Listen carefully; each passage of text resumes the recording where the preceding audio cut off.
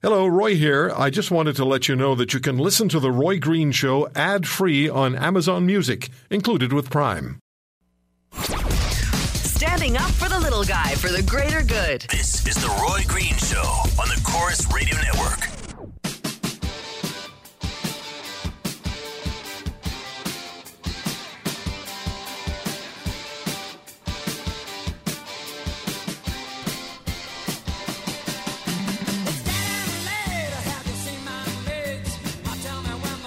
So how are you all doing? Survive the time change? Except in Saskatchewan, where they don't do it. And that's exactly the way it should be in the rest of the country. This whole switching back and forth is ridiculous. Put a stop to it. But I would imagine by now most people have probably had an extra 2 or 3 cups of coffee and have some temporary energy going. Daylight saving time. Tremendous amount of email activity on our conversation with Anita Kreinz, Ingrid Newkirk from PETA, and Gary Grill, the lawyer for Anita, who's charged with mischief, as you've been hearing. And, I'll just read you a couple of emails. I mean, there's polar opposites. Steve sends me an email to Roy at roygreenshow.com. I really feel like a BLT, extra mayo. And from Lynn, I fully support Anita's kind act. It's terrible what the legal system has done to her. Thanks for talking about this. The lawyers and regs need to be changed ASAP.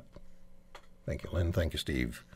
Roy at roygreenshow.com. What I have a real problem with is Mr. Grill comparing what Anita Kreinz did to people who gave water to Jews who were transported on cattle trains during the Holocaust. Not a real problem with that. I'm not going to expand on that. Let's take your calls at 800-263-2428. Where do animals fit in the order of things? Do they have the same rights as humans? There are people who believe very strongly that it should be illegal to consume an animal, that it should be illegal to kill an animal, to harvest any of its parts and use them for commercial products. Paul is in Toronto. Paul, thank you for the call, sir. Go ahead, please. Well, animals are food. Now, I don't think anybody will object to proper animal husbandry practices, and I do agree that unnecessary suffering or torturing animals is acceptable. By the same token, some of your guests seems to, do they want to grant insects the same rights and privileges as they do animals? Because they too share the planet. Some of those insects happen to carry very deadly diseases for humans. Paul, to get that answer, you'd have to call PETA. I can't make that call, and it's really taking us, it's sidetracking us on the discussion, but I understand what you mean. Perhaps not. I mean, one of your guests stated that animal husbandry causes dead zones in the ocean. Now, that's patently false. The agriculture that causes... Yeah, listen, this is exactly what I didn't want to get into because it's time-consuming. The whole idea is where do animals fit in as far as you're concerned? They are food. Companionship, food? Exactly, yeah. Okay. I appreciate your call. Thank you very much. 800-263-2428. We're going to talk about global warming a little later on when Dr. Tim Ball joins us. He was just in Washington participating or invited to be there and observe the transition from the Obama administration to the Trump administration for the Environmental Protection Agency. And Scott Pruitt, the new secretary or the head of the EPA now, said a couple of days ago that he does not believe that human action has contributed, or CO2 has contributed to global warming. So, that's going to create a lot of activity. Already has Calgary, Alberta, and Carol. Hi, Carol. Thank you for the call. Hi. Good morning. Okay, and thank you for keeping the guy on point about the topic.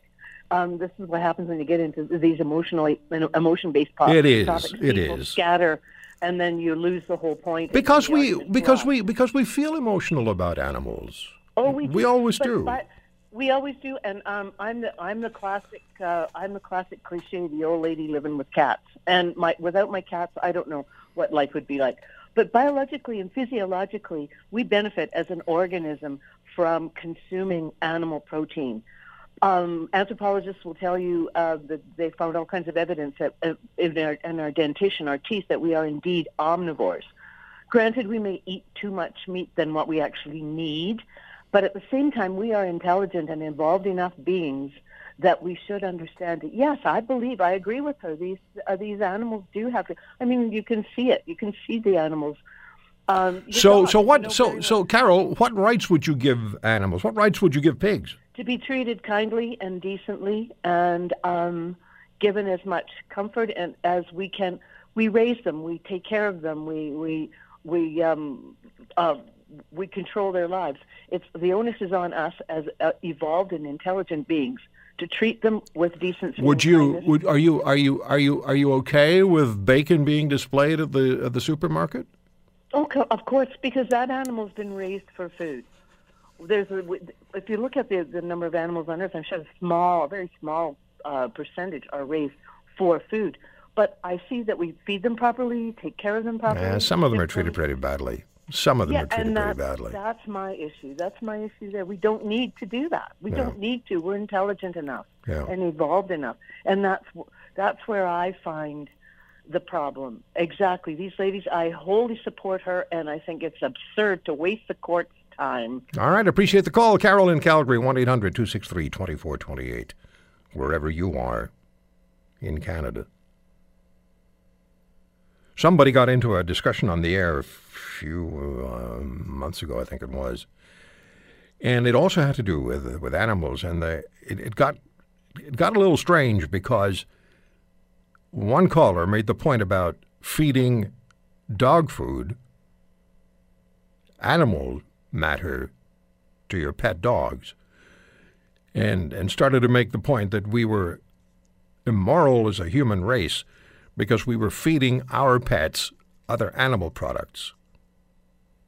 But that's where this discussion can go. There's a tremendous amount of emotion when it comes to animals and how they're treated. Nobody would, well, some people do, but 99% of the world's population would have nothing to do with the people who run the puppy mills. But they'll tell you, well, these dogs don't know anything different, and so this is our business. It's a terrible business. But what rights do animals have? Is it okay to love your puppies and eat bacon? John is in Oakville, Ontario. Hi, John. Hi, it's Joan. I'm sorry, Joan. That's That's what it says on my screen, too, Joan. That's okay. I'm in support of Anita. And I actually have been out to to bear witness at her vigils out in Burlington, and I don't personally eat animals. However, for even those out there who do, just because the laws are in place, the transportation laws and the slaughterhouse regulations are in place, does not make them right. And I think that, if anything, at least Anita has brought exposure to the laws and the regulations and how archaic they are and how they need to change. I think people have a really strong disconnect. I have never met anyone who has said that they have passed a pig truck or a cow truck on the highway and that they're cool with that. Everybody turns away. Everybody gets upset. And I think rather than people turning a blind eye, they need to address that things need to change and that we need to step up. And that if people are going to actually have these animals on their plate, they need to take onus for what happens in their last days. So how would you handle it then if you're not arguing completely against using animals or eating the flesh of animals, eating steaks and pork chops? And I think it's baby steps, and I think that as much as I would love the entire world to go vegan, I think that would be wonderful. I don't think that's going to happen for a long time. Well, you'd have to convince all the other species on the planet not to eat their. So we start small, and you start with everyone showing compassion and kindness. And, them sitting on a searing hot truck in July at 2 o'clock in the afternoon, or sitting in, absolutely blustery, freezing cold, up to 72 hours without food and water. I mean, that's ridiculous. It is. I mean, these plants, 10,000 pigs are killed daily in Burlington. That's a lot of animals that are put under horrific stress. You could have the happiest farm going out there, and those last few days counteract everything that one person may have shown. So I don't know about that number. I've never heard that number, but I mean, you gave us a number of 10,000, and right. Toronto Pig Safe backs that number, so I've taken it from their own information. But I was going to talk to the co-founder of PETA about this, and then got into something else, and I forgot to ask her. But I was going to bring up the issue, and people talk about this, or you find it online quite regularly, that PETA is said to be an organization that commits more euthanasia of dogs and cats than almost any other. I don't know if that's true or not, but I was going to ask her, and then I forgot. But, so you run up against walls all the time. There are people who have a very strong belief system that all animals should have all the rights that humans have. There are people who believe about half of that, people about a quarter of that. And then they start to argue, where the line is. Well, I think there will always be a world where people eat animals because other animals eat other animals. It's just part of the evolutionary system on the planet.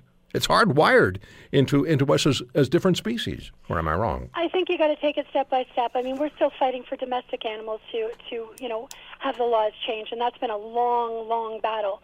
So I think by taking it. But if you've got millions of people who are starving right now, we hear about 4 countries in North Africa where they have very serious famine issues. So if you can provide food relief, which would require animal matter to be included.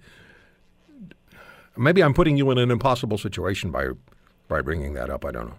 Well, if you look at what it's going to cost to feed, water, house that animal, it actually might be cheaper to give them a bunch of seeds and say, let's start planting. Yeah, I don't know. But you think that's going to happen? You think over time, people will stop to eat animals? I do hope so, and I think there has been a curve. I mean, my God, 20 years ago, people used to look at me, when I would say I was a vegetarian, they looked at me like I had 3 heads. Now it's a norm. You can go into an average restaurant and find vegetarian options. That's it's true. Mainstream. It's there. And I think people who are saying that, who are so frightened by it, it's because they're so stuck and they're not just opening up to the idea. Do you just not eat any animal product at all? Right. So you don't eat eggs? No. Cheese? No. Don't drink milk? No.